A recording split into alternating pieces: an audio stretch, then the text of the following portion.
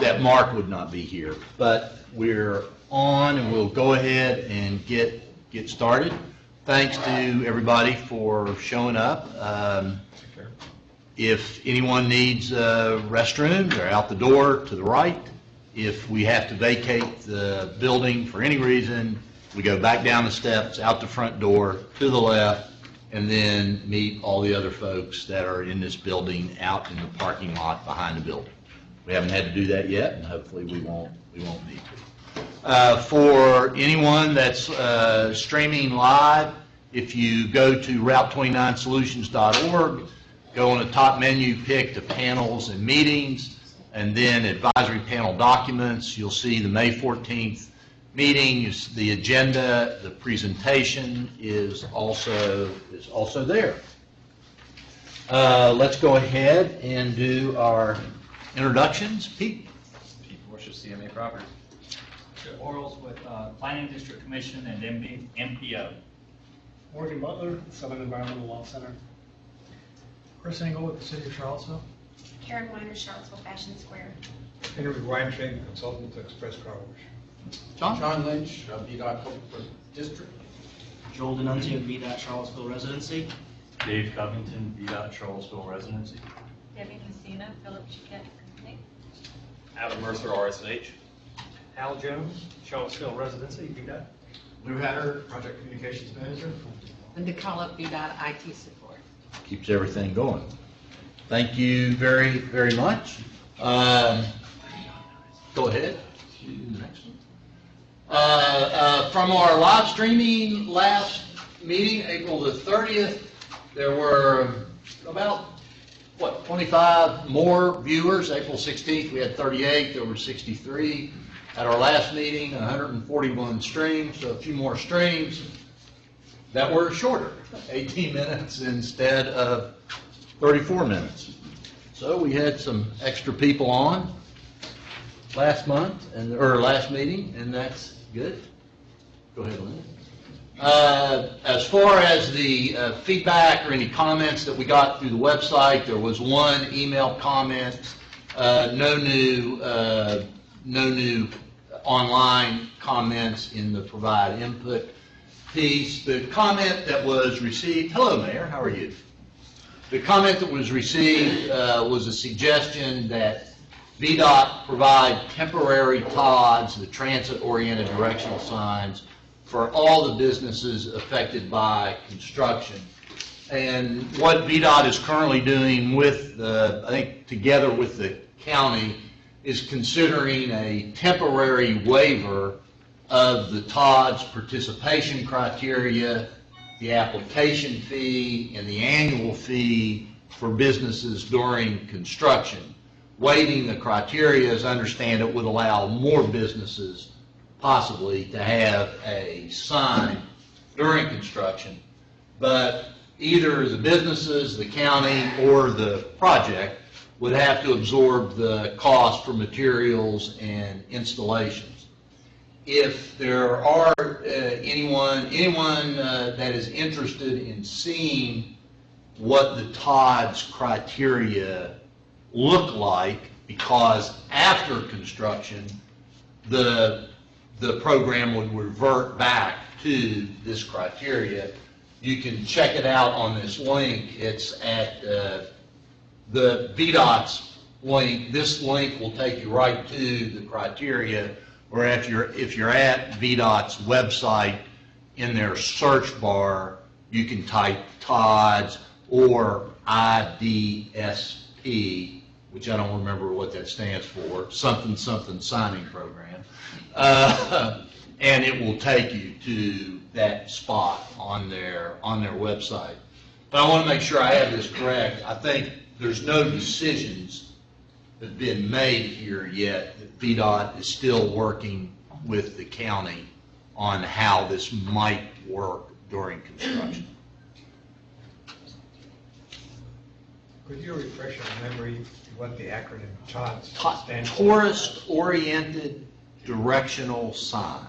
And those are the blue signs with Yes. the name and the mileage to the place. Yes, it's Maybe the an arrow. blue background, the white sign, Henry's Hot Dogs, and I do think it One has. straight miles. something Yes, like yes. that. Okay. But there's a set of criteria for what type of businesses can and can't be on Todd's, and part of the discussion is whether or not to waive that criteria during construction. I believe I've got this right. For example, like a tobacco shop is, I think, excluded on the normal criteria. Now, whether or not that would or wouldn't be allowed during construction is part of the discussion going on. Just your last comment there, during construction, I think it would be worthwhile to define that term, because we're talking about having impact during construction, but in fact, some people might think construction has already started. I mean, there has been an impact on Certainly, yeah. on the aesthetic and Mhm. will be more so, but this group or VDOT may not consider construction to have started. And so when we start, this is an overall deal, but Yes. specifically, we need to determine when is the start of construction.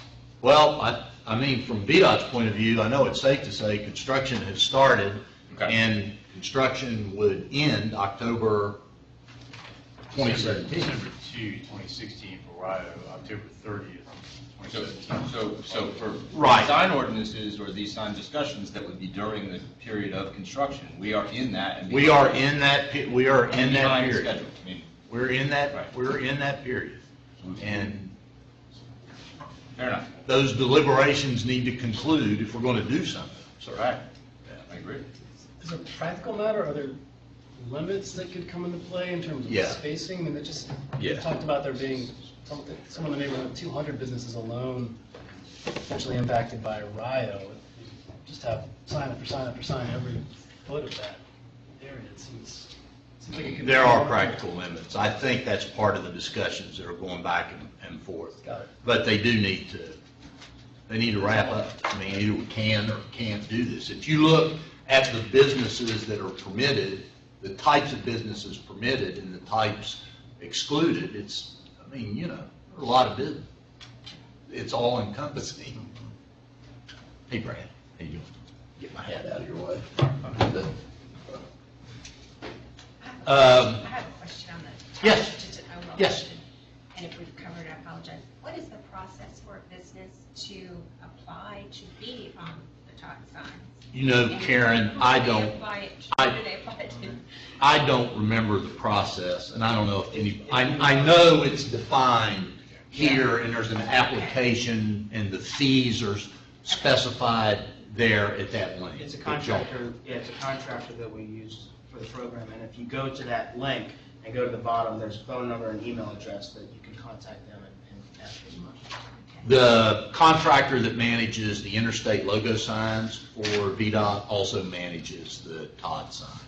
But if you can't find what you need there, let me know, and I'll That's fine. get it Pete's for you. point as well, construction has already started with Yes. the hotels and businesses that are right there at that 250 that are being disrupted already. You have it. Mhm. They can also take advantage of that. Yes, I will circle back with Mark to see where those discussions are, and That particular one would be a city discussion. I mean, that would be a city and- discussion. In Yeah, terms you're of, right. is the city looking at anything down there? I do not know the answer to that. No, we hadn't discussed it with regard to the 29-250 interchange project. It was more, that discussion was more focused at Rio, GSI. I mean, I'm not saying we're. I'm certainly more focused on that personally, but I do think Yeah. that there are a significant number of businesses that are impacted, especially from a tourist standpoint. When we get into, you know, visitors to UVA, they're staying in a lot of those hotels and some of those restaurants. You know, Dave, for my 2 cents, I think we ought to look at it for Route 29 solutions. I think is the way to do it. So, let us chat about that a little bit more. Report on panel feedback from our, it should be the April 30th meeting, my bad there. We're asked to review the key components of Berkmar preliminary plans. We're going to do that later today as item 7. Consider possible alternatives to that merge situation at Route 250 and 29. The team has looked at that, determined that the current situation, the current maintenance traffic plan is the preferred one. Joel, if I've got this right, from what information we've gotten from law enforcement, there have been 3 incidents, all rear ends, there at that merge in the work zone. And when you consider the timing of them, which was very near the time that the maintenance traffic plan was put into place, consider all the options, including, Pete, the one you suggested. I think it's VDOT's recommendation that we stick with what we have there, continue to monitor it, and see where that goes. But that's where we are. There was an accident in January. There was an incident in January, then I think 2 in March. 2 in March, 26th, and one in April. one a couple weeks ago. Yeah. So you had yeah. 2 that happened pretty soon after Pretty soon. it was implemented, but it seems like people are getting used to it, and we've had one Yeah. since then, so it might have normalized. But that team will be keeping their eye on the situation there. Oh, yeah, you asked us to keep you posted on the co-location with the design builder team, and I know the folks started moving in this week. Yes. And Dave, you're there now. I am. And I got a hard time that I'm not located in the residency, physical residency anymore, but still located in the balance of the residency, just a different office. There was a question about did the contractor at McIntyre receive an incentive? Chris, I think I've got this correct. 185,000 of 250 possible was paid out as a Part 1 incentive for the completion of the bridge and parkway opening. There's another 250 additional incentive that's tied to full project completion 2 days from now. And I don't know where that stands, or I guess we'll know at our next meeting what happened with Part 2. So that's that. The integrated schedule for the design-build, the 3 design-build projects has been updated. You'll find it at your desk. It's also posted, so for those that are watching, you'll see under the May 14th meeting, there's the agenda, the presentation, and an updated schedule, which looks like this. But as I said, you have it at your desk. This one has been cut down just for the 3 design-build projects. We're also getting updates for the official schedule for the Best Buy project. And we'll continue to work with the city on Hillsdale. So you have this information, which by no means is a detailed schedule, but gives you some idea of the type of activities happening between the 3 projects.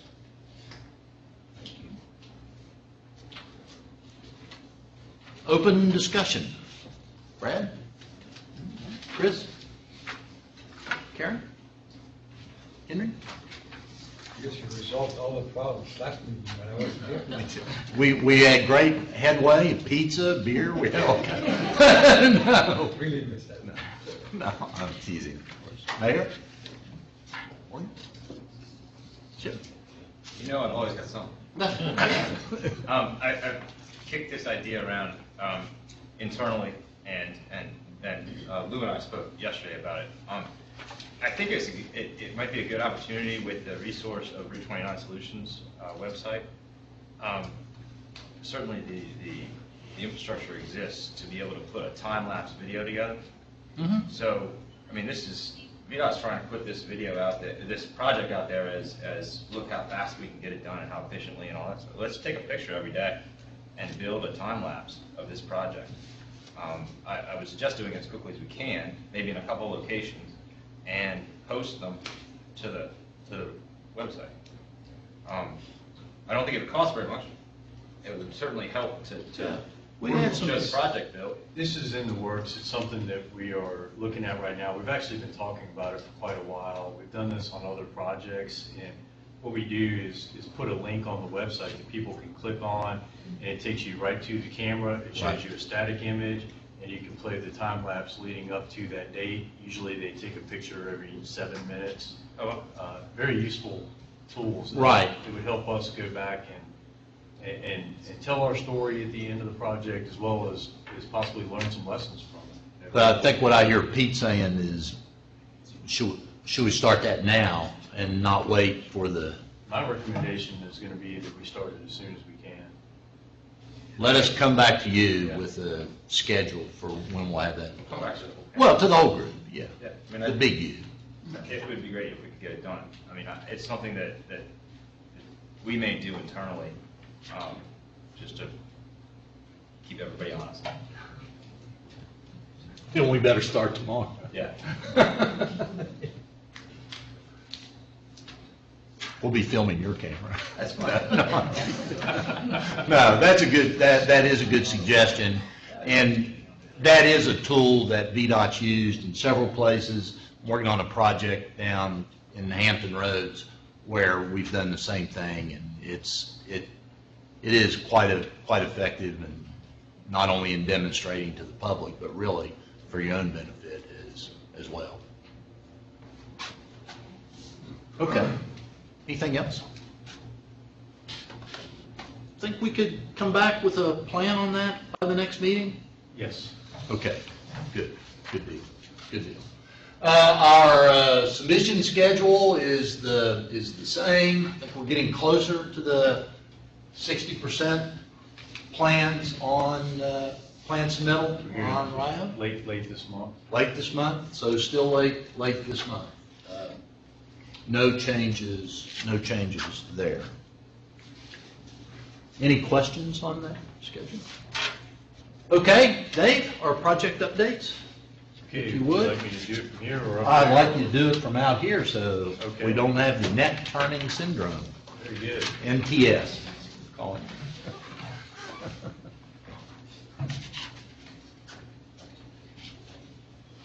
Okay, good afternoon. We'll start with the Route 29 250 interchange project as usual. If you have driven through this work zone recently, you will know that all of the current work and work for the near future really is about drainage. There's a lot of pipe out there, there's a lot of inlets that are positioned in the median and off to the side, and all that's got to go on the ground here very shortly. So work this week, obviously surveying layout of storm drain system. That's begun. That's going to continue for the next few weeks, I'm sure.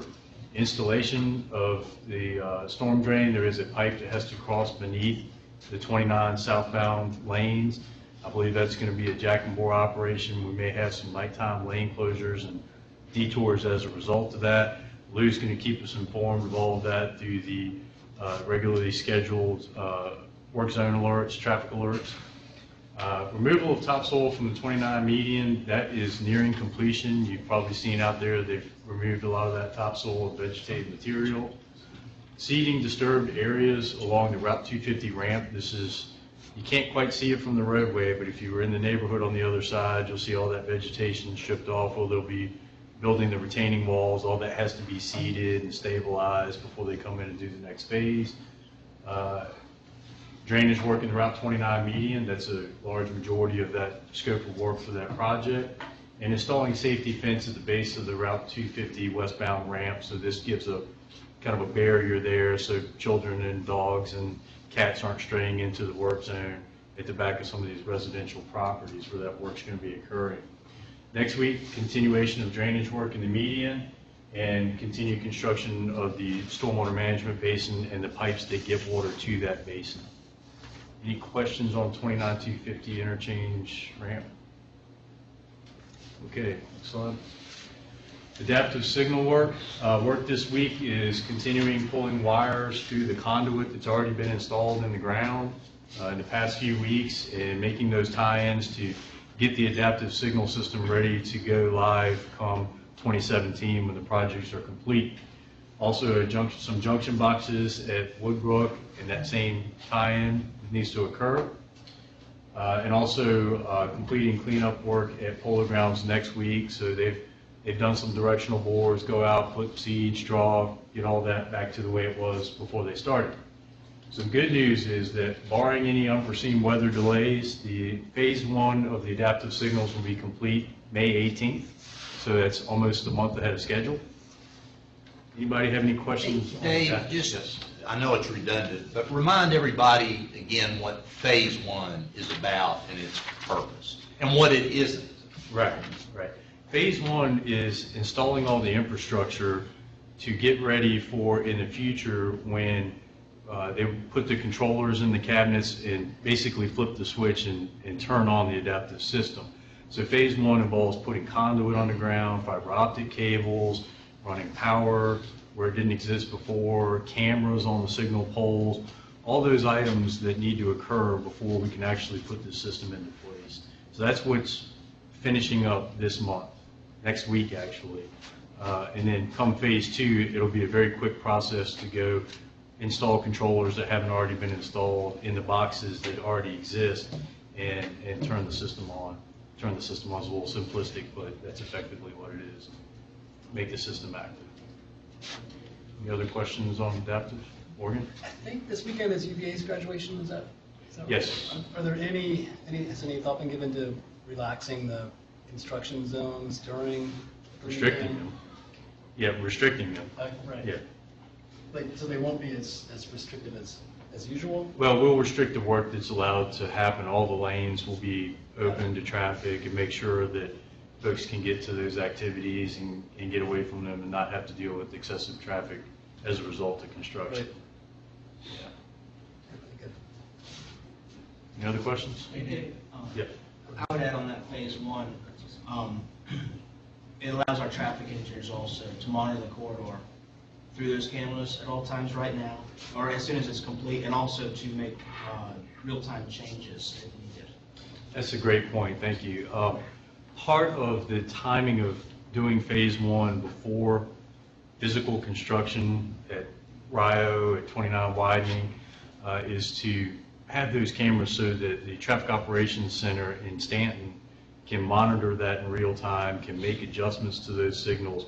So if we have any issues in the field during construction, they can actually come in and modify the signal timing to alleviate that congestion that might be building up in one of the movements. Thanks, Joel. Okay. Rio grade separated intersection. Work this week. A little bit of light selective clearing in the northeast quadrant. There's not a lot of vegetation there to clear. A few small trees are doing that. Minor demolition in the northeast quadrant. I think there was a trash rack or barrier for their dumpsters that had to be demolished at the old Outback building. They're working on that. We did hold our first monthly meeting with Lane Foreman this week to discuss project status, upcoming work, schedule, those types of things. Submit and review preliminary lighting analysis. This is just one example of a submittal that's been made over the past week or so. Since Friday, we've received over 17 submittals from the design builder for various, inside baseball kind of things, some environmental reports, status reports, schedule updates, those types of things. So there's this constant, almost constant feeding of information from the design builder to VDOT. We review, get back to them. It's very active right now on the design front. Work next week, continue minor demolition in the northeast quadrant. They've also, next week they'll be starting to actually move dirt to construct the duck bank. There's a shared use duck bank that's going to be going in that quadrant. So you'll actually start seeing some dirt moving next week. Can you tell us a little bit more about the lighting analysis? You and I talked a little bit about it. Yeah, this is a preliminary lighting analysis that shows what lighting is required, what the illumination of the roadway and sidewalks, what those levels are. We're just starting our review of this to make sure that it meets the requirements that we have in the RFP as far as lighting. Foot candles. Foot candles, exactly. That I'm concerned that we may miss the opportunity to put in decorative pedestrian lighting, which the city is very good at putting them in a little bit at a time all over the town. And I think this would be a great opportunity to create a little bit more of an urban feel if we get those lights. And I'm worried that, yes, if you take the other lights that are meant to illuminate the roadway high enough and strong enough, then you can say that strictly by foot candles, they're not necessary. But from a point of view of urban aesthetics, I think. And that's very part of the important. analysis, and all of the lights that are installed at that intersection, we have a requirement in the contract that they meet a certain aesthetic quality. In fact, King Luminaire was the example that we used, which is one that the county has been using. It was used in Crozet in the streetscape project there, which is a very decorative light. Also, LED lights for to lower energy consumption. So anything that is installed will have a decorative nature. We're very keen on that. We will absolutely have pedestrian level lighting on the bridge, the crosswalk there. It's just, do we need supplemental lighting, pedestrian pedestal type lighting along the sidewalks in the vicinity of the intersection is yet to be determined. I mean, that's the impacted area.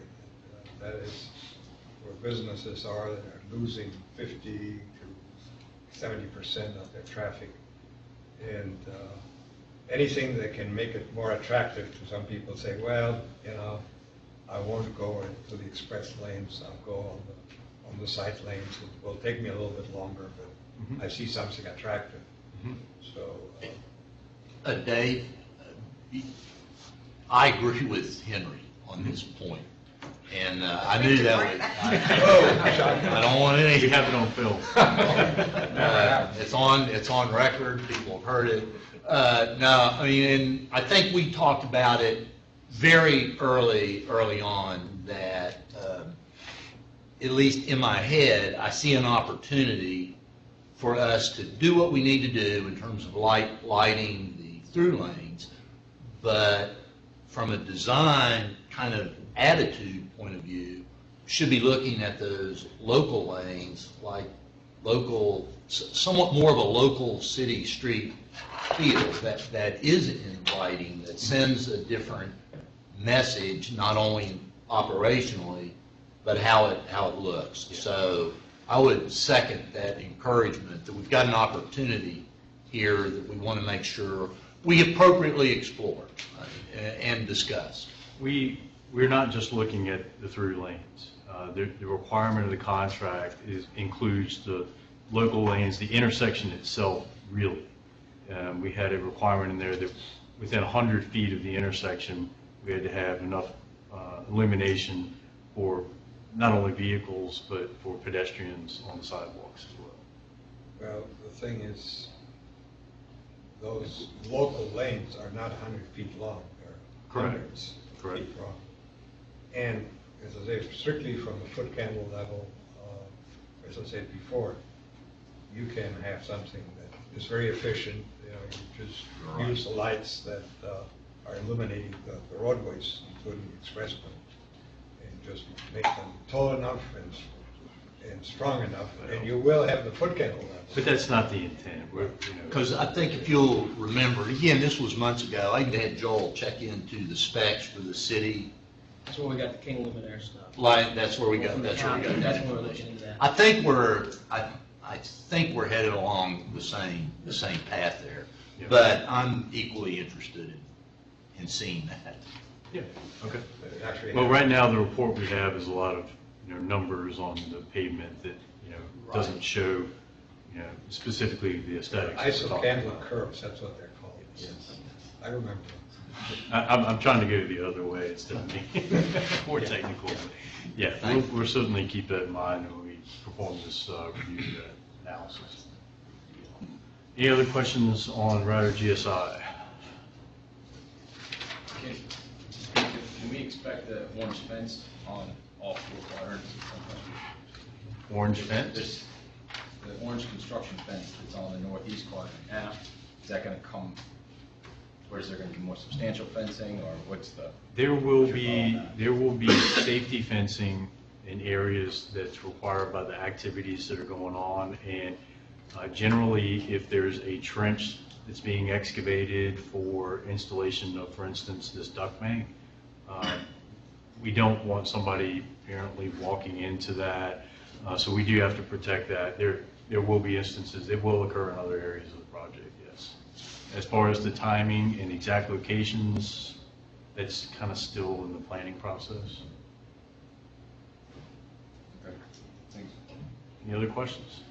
Yes. I know you're lighting now, so you're talking about the roadways, but in relation to the intersection with the businesses that are impacted by the utility relocation and will be losing lighting, their lighting analysis, I guess they'll have to go through a process with the county to determine what lighting they can put back up to replace and to maintain the foot candles that are needed on that property.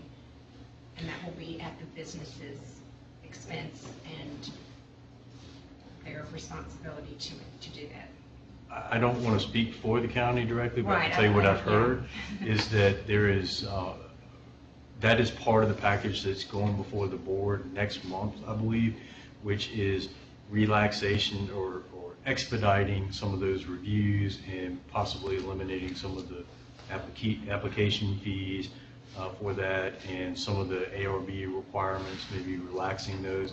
I don't know the specifics of that, but certainly we can talk with Mark and try to get some of that information. But yes, you are correct. That will go through the county. Any other questions? Okay. Route 29 widening, work this week. We did receive the Phase 1 archaeological report as well as a couple of other environmental reports to keep us up to date on the status of work that the design builder is doing to meet the requirements of the contract as well as the legal requirements for environmental policies. Also, they have been digging utility test holes at nighttime under lane closures. This will occur into next week as well. They're locating horizontally and vertically all these utilities that are under the ground, getting that information so that they can put the finishing touches on their utility relocation plans. Any questions on 29 widening? Okay. Workmar extended work this week. We did receive the Stage 1 bridge report. And the Stage 1 bridge report is, it's kind of like the 30% plans for roadway. So we received this report. It tells us the type, the size, and the length, generally the bridge, and VDOT reviews it. FHWA won't review Workmar, but VDOT will review it and determine, are we satisfied that this bridge isn't going to have substantial changes that might affect the rest of the project. So it is a very important milestone for that project. We did meet with some residents along the alignment to follow back up with them and show them the progress to date and make sure that they understand what the project looks like to them, how it affects their property, and offer them some opportunities to provide input on the design, which they did take us up on, which is great. Also, the contractor is installing safety fence, the orange fence that you were mentioning earlier, around the wetlands and the only cemetery that's adjacent to the project. The cemetery is not affected by the project. But we want to make sure that somebody doesn't mistakenly get outside of the bounds of the project limits and impact that cemetery in any way.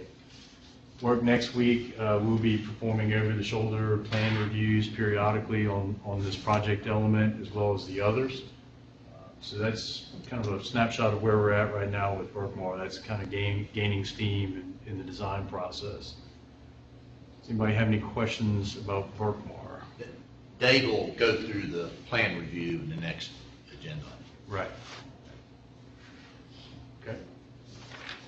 So Hillsdale, Chris, would you like to? Sure. Real quick on Hillsdale, working to schedule a stakeholder committee meeting. There's enough taking place now that it's time to re-engage the stakeholder committee that was put together a couple of years ago, actually. I believe this meeting with VDOT, the county, and the city has been scheduled. Almost. We're getting there. Checking schedules. With respect to the stormwater management, and they're executing agreements with property owners for some borings. Moving into the upcoming weeks, they're finalizing the environmental reevaluation, reviewing the final plan set, and starting some work, I believe, on the appraisal process on several of the parcels.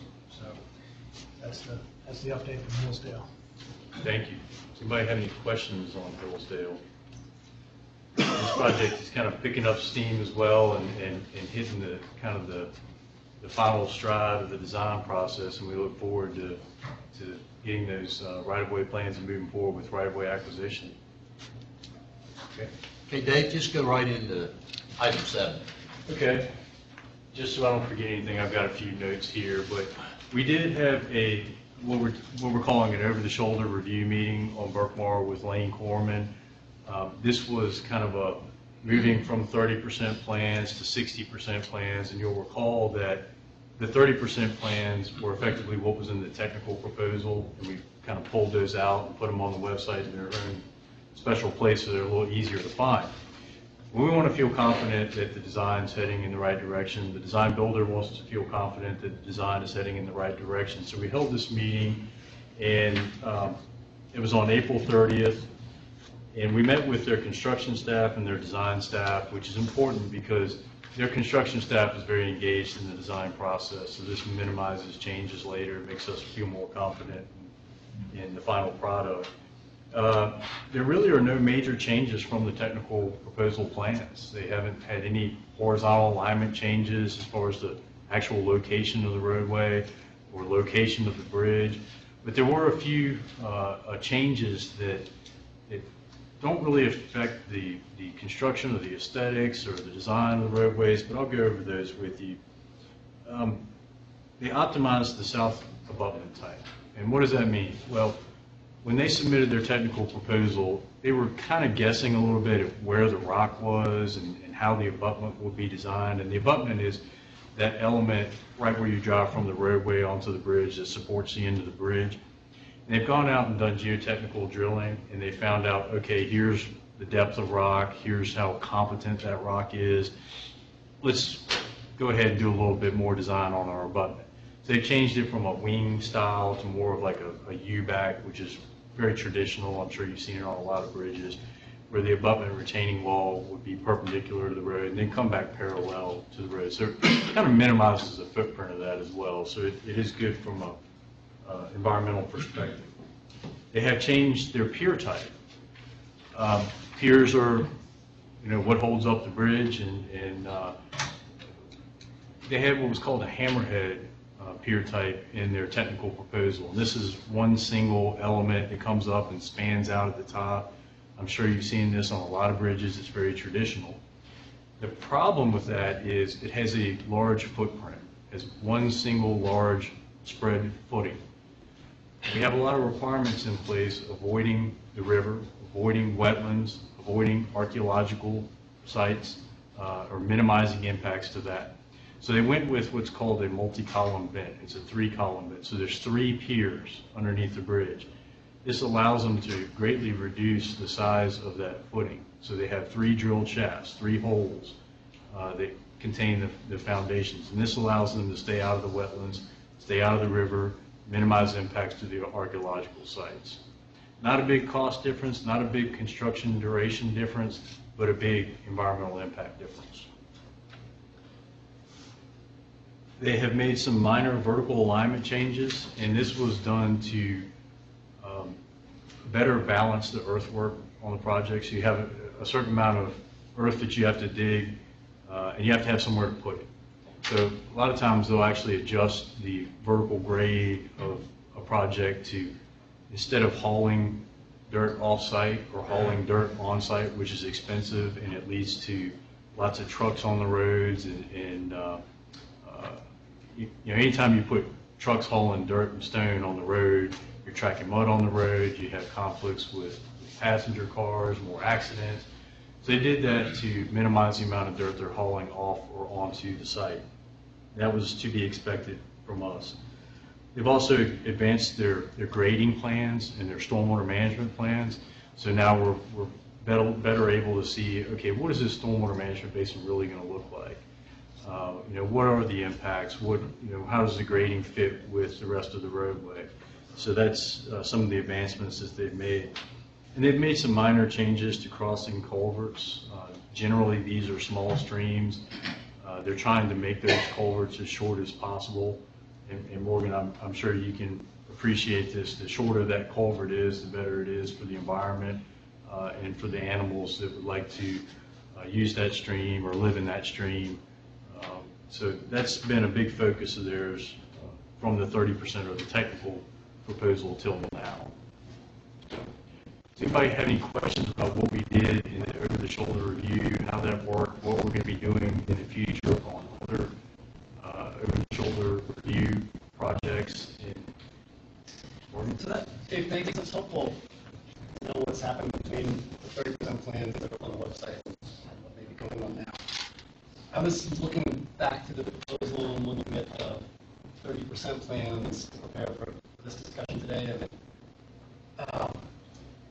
it looks, I was trying to follow it as best I could, but the changes between VDOT's conceptual plan and the 30% plans, it looks like they had suggested, I think one thing they highlight in the proposal was, not entirely certain what this means, but they chose a tangent crossing of the river to reduce the length of the bridge and to reduce some of the potential impacts. Yes. Is there any way you could elaborate on that a little bit?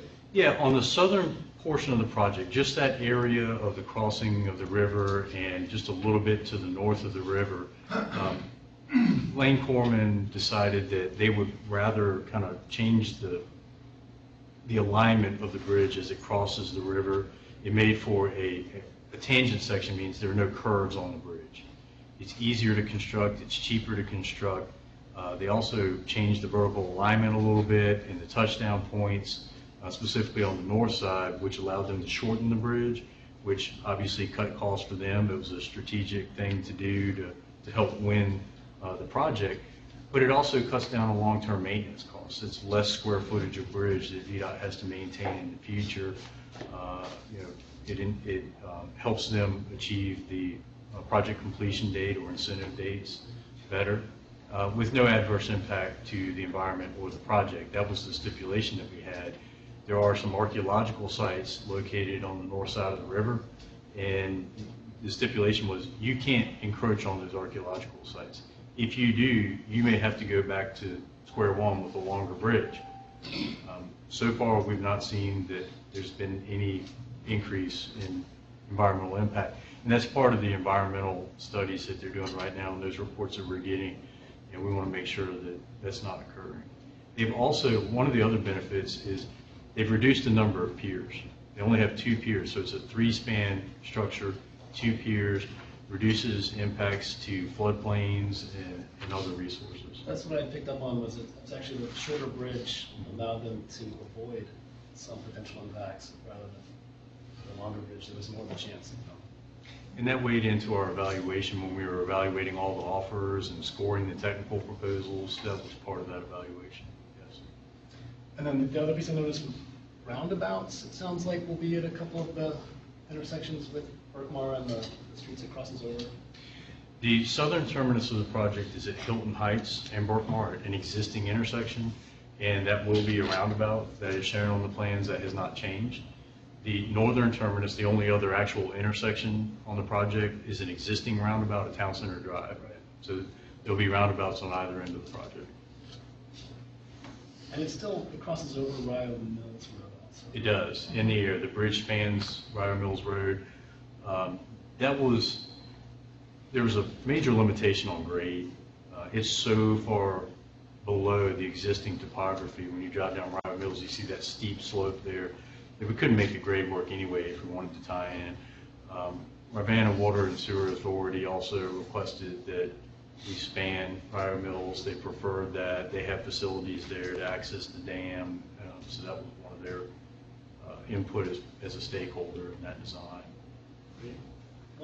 Sorry if I'm keeping anyone else from the questions, but we'd also talked a little bit about the architectural treatment for the bridge. Yes. And I think where we ended up was that the bridge itself, both sort of inside of it as you're driving or walking or biking across it, but also the outside, if you're seeing it from below or from a distance, would have similar treatments to what has been accepted for the Rio interchange. Is that- Yes, and also John Warner Parkway and McIntyre, it's kind of a common theme, so as you're driving through the area, you see these bridges that look similar.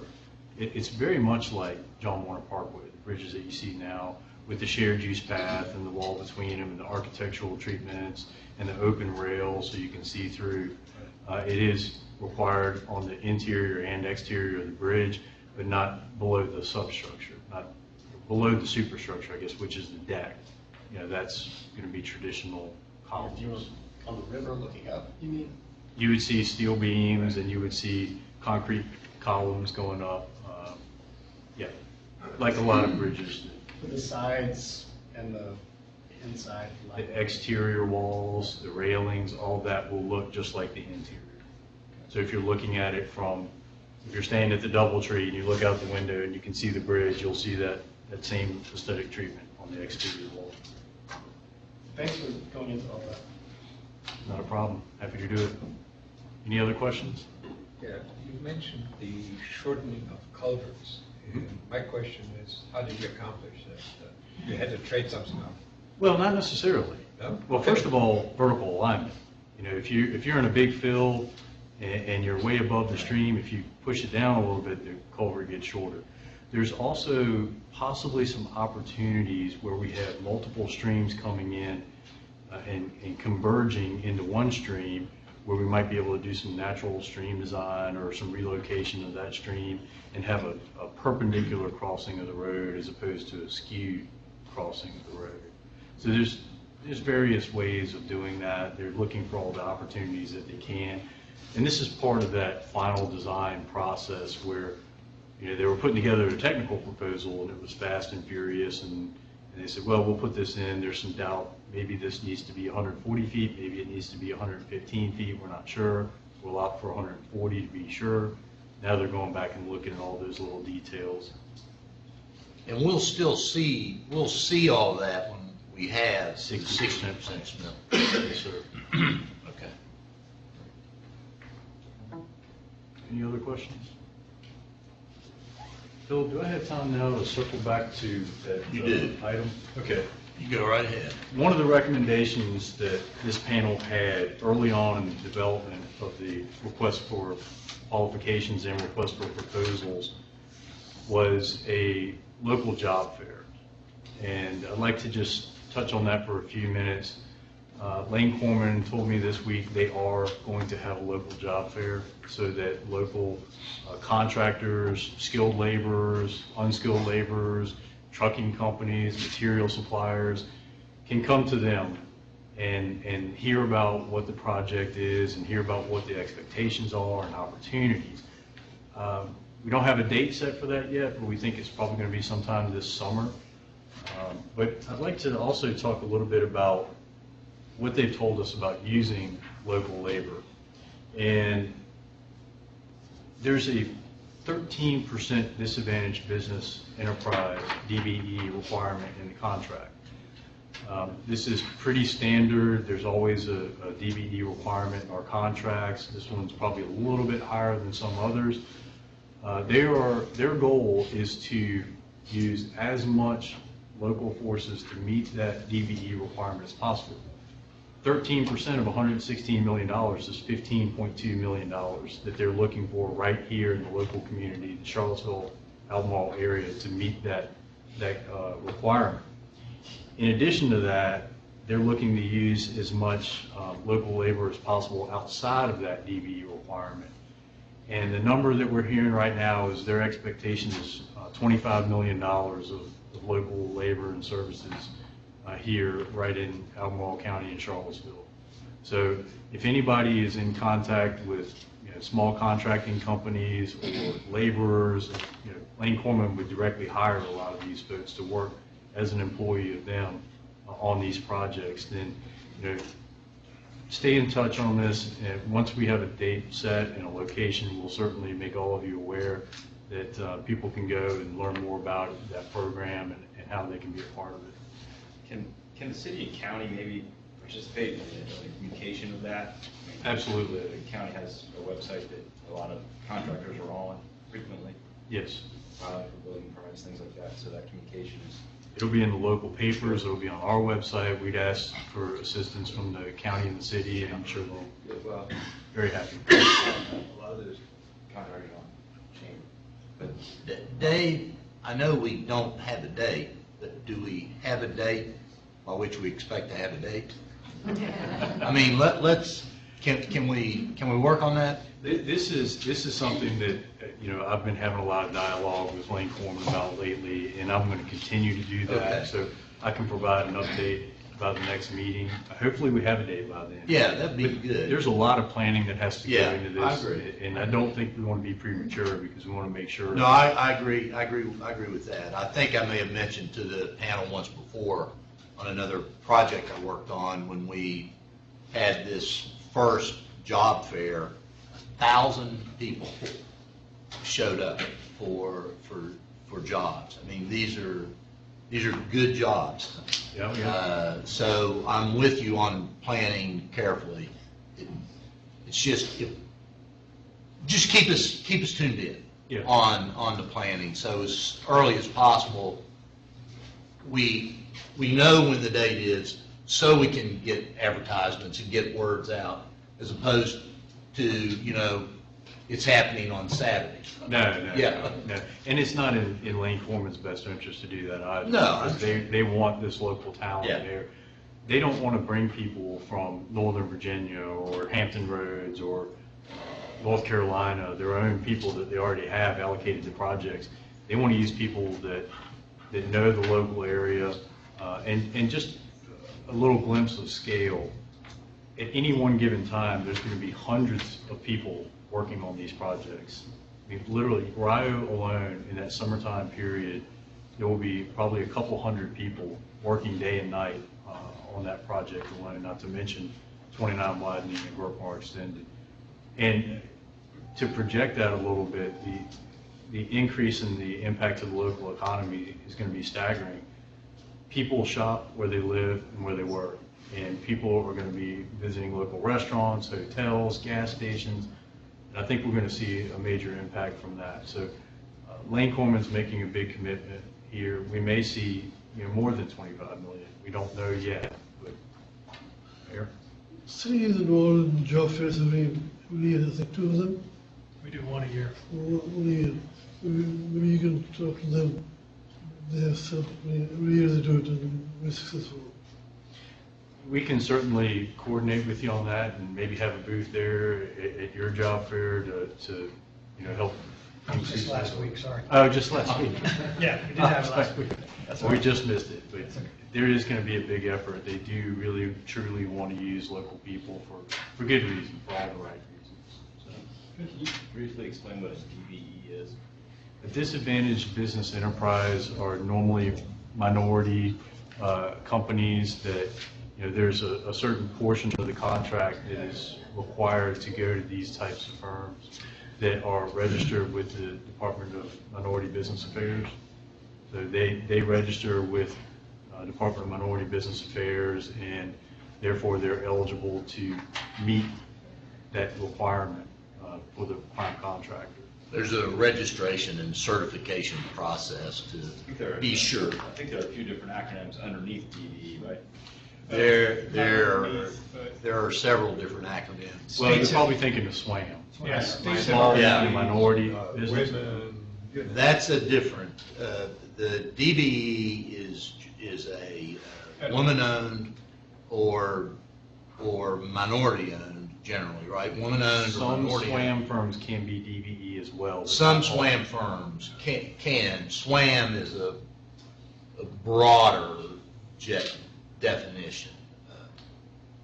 It's just, I was aware of I didn't know the percentage in this project, but I was certainly aware that it was a threshold on these type of projects. I was just hopeful that we all understood what that barrier is, and I don't even know. I don't have any idea. I'll bring some information. I'll bring some information back to the May 28th meeting. Just some general information. Yeah. And the best way to look at DBE is that's more of a federal kind of thing. SWAM and those kind of things are more state, because different states have different acronyms. But if it's not DBE, then it doesn't apply to this situation. Well, if anything, like SWAM, the criteria and the process to get stamped is incredibly difficult. It's even more for DBE. Yeah, I would imagine. Well, the one difference, In a way. the criteria is very strict. I mean, Oh, you yeah. have to meet very strict requirements, otherwise it doesn't apply. But there is a whole department that exists to help businesses get DBE status that are eligible to qualify. And that's the Department of Minority Business Affairs. So, Minority Business Enterprise. Enterprise.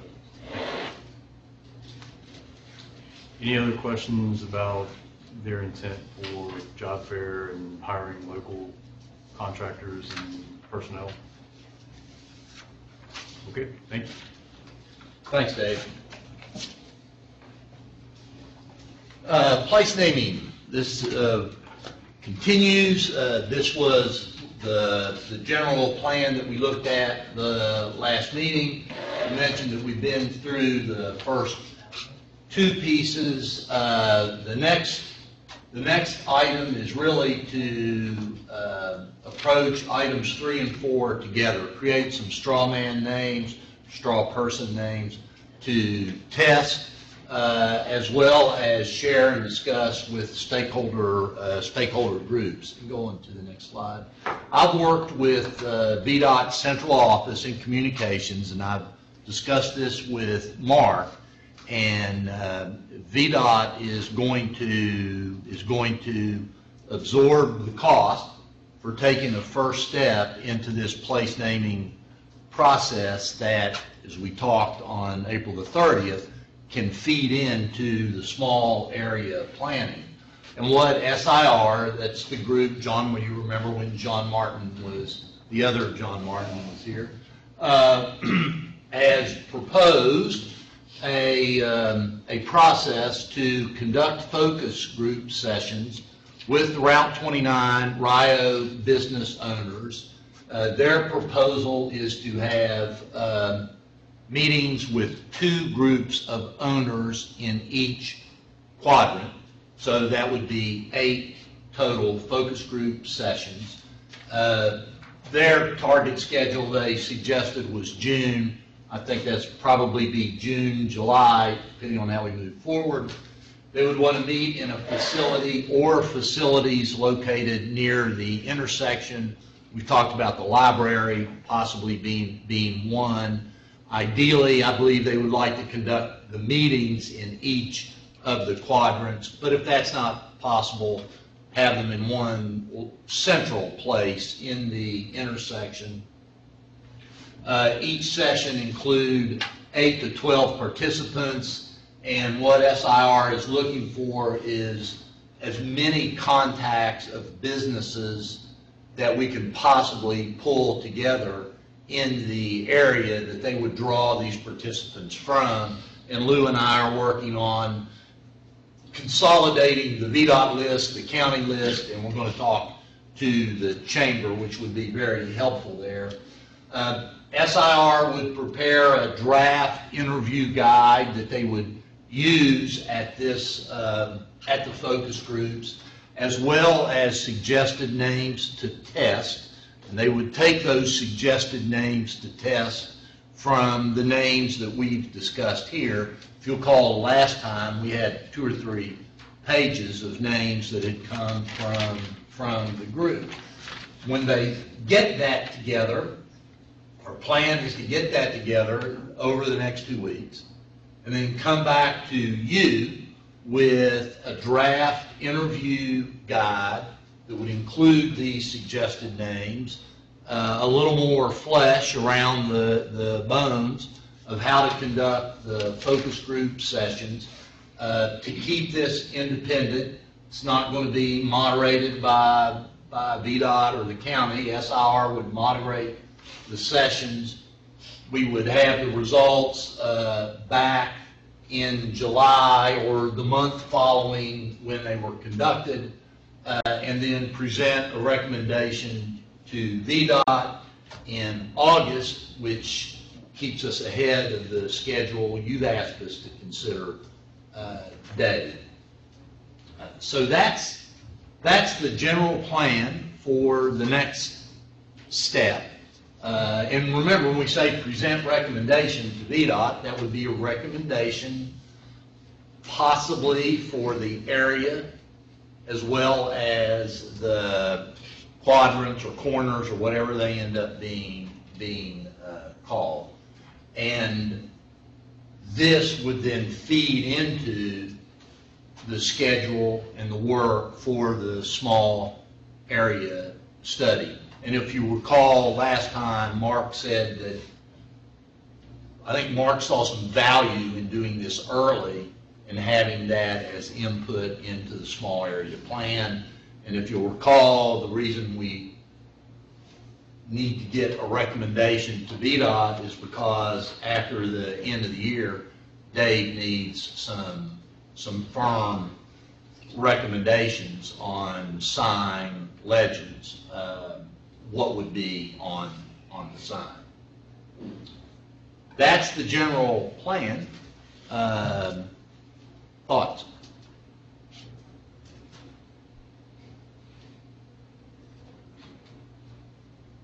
Bring something back to you in 2 weeks then on the, I mean, is it this group's desire that this continue? I don't want it to just be mine, but I'm okay with that, but I don't want it to be.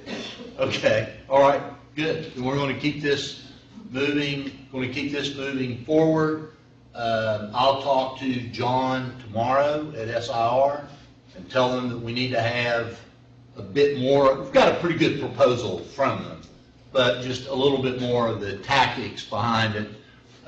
Lou, I'll talk to you and we'll get on assembling that list. And then we'll have this interview guide. And I think the importance there is that I don't want it to be a situation where SIR goes into a room and has a discussion with a group of people and you all don't have input into how that discussion takes place or what the interview discussion guide is for those discussions. Okay. Questions? Karen? This may be an early, how long would the focus group last? I think 90 minutes. If I recall from the proposal, 90 minutes. There would probably be there generally is some small stipend for the participants, maybe a $50 gift card. I've suggested that if there is a stipend and if there is a gift card, it come from businesses located around the area. But 90 minutes, a 90-minute session. So, I mean, it's a commitment of somebody's time for a while. I was part of one that tested a new label for Early Times bourbon back in the 1970s. I've been buying Early Times ever since. Did you sample it? Ever since then. There was a little sample in there. And they gave us $10. I mean, that was, for a 20-year-old kid or whatever old I was, that was a pretty good deal. Did they have different brands? What were you testing? It was testing, changing the label. Okay. From the old Early Times label to whatever it is. I just remember doing it. Okay, so they give you several alternatives to the labels. Several alternatives to the label or keeping the label the same, and I was the lone vote for keeping the label the same. But I still got my $10. I don't know why I remembered that, but anyway. Okay. All right. I really appreciate you all, your patience and support as we continue that effort, because like the lighting, this is an opportunity to do something more than just build a project.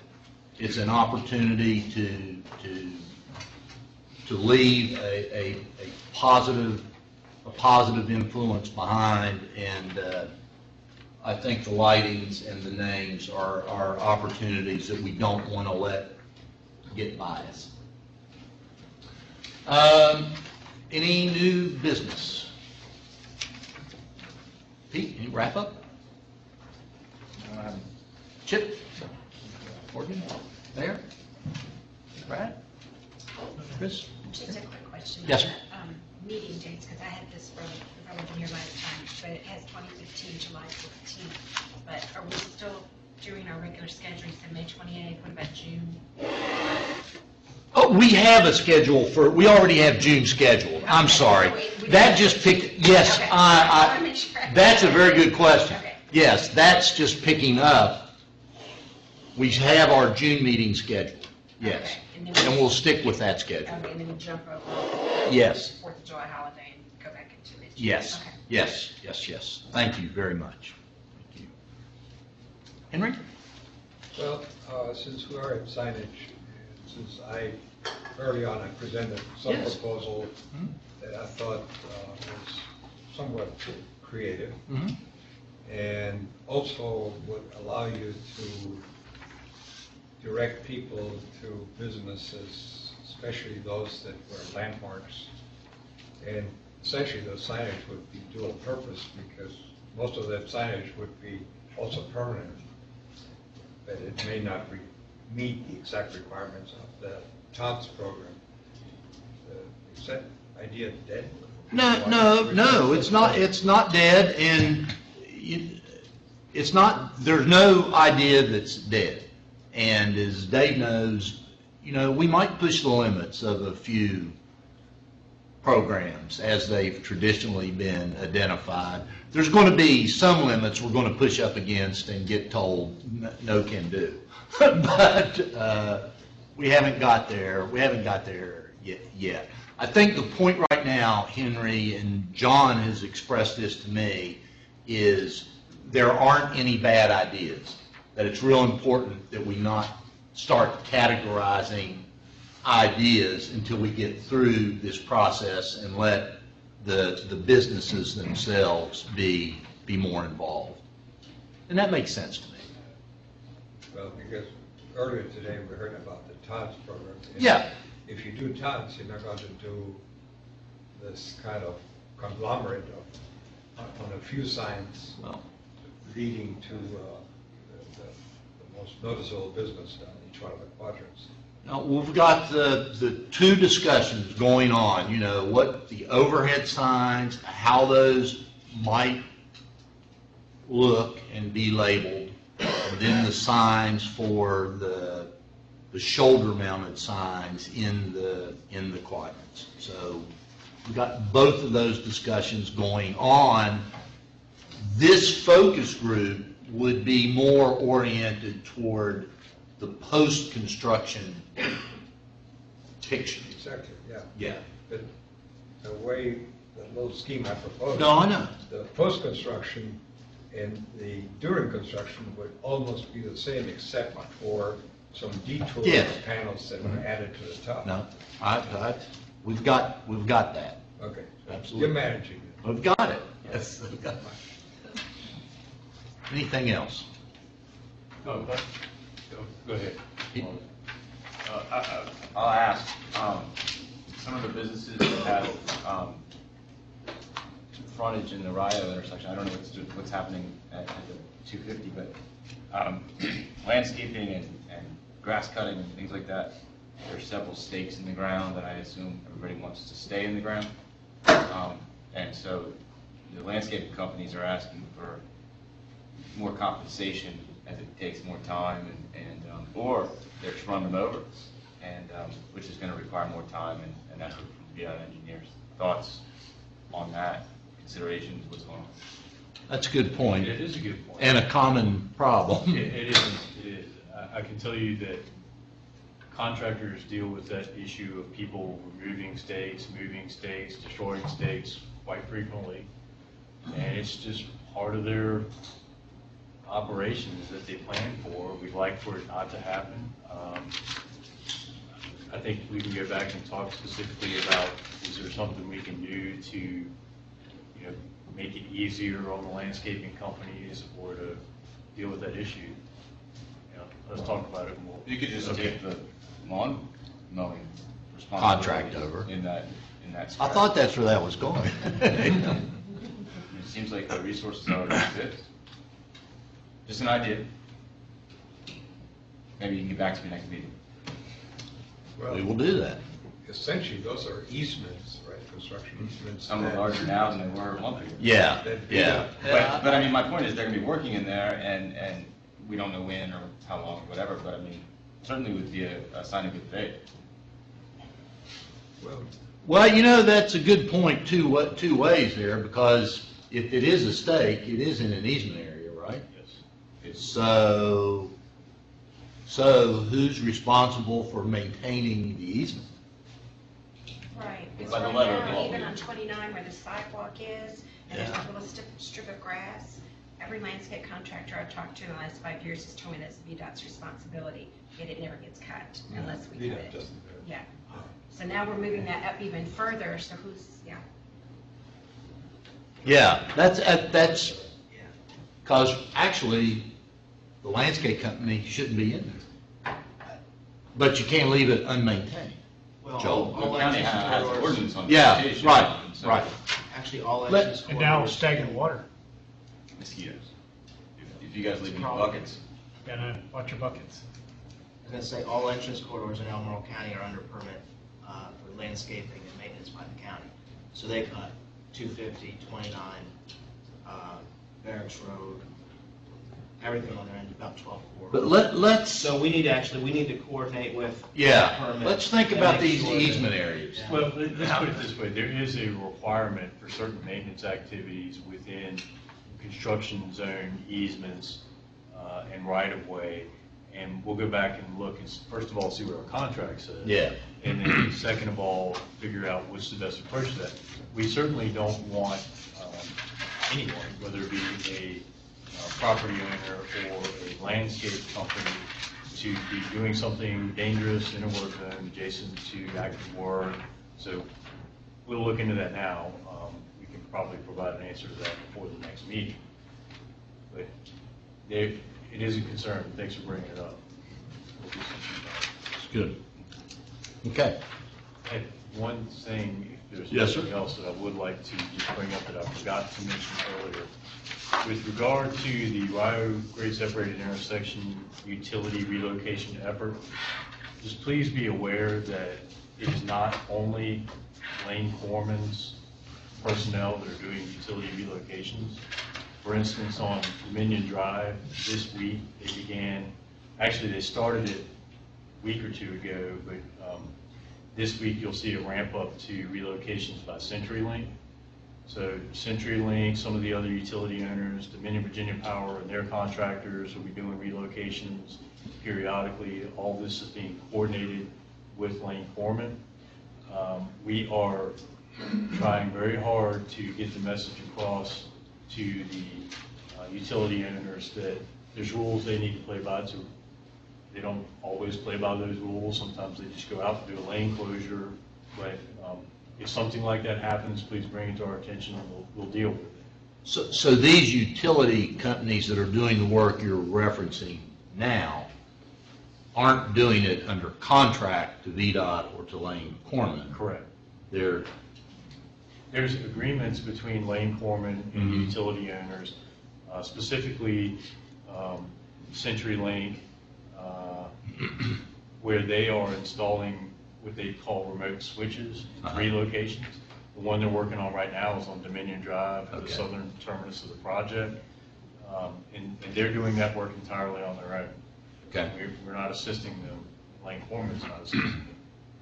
So just. as part of this project, are they governed by the lane closure Yes. restrictions? Yes. Okay, so another idea, the time-lapse video could certainly show evidence. of Well, that. it may, but what our goal is to communicate with them so that that problem never happens. Sure, But I'm sure there will be an instance or two where a contractor to one of these utility owners just comes in and does it, and we have to go out and say, stop, you can't close this lane, you have to do this work at nighttime.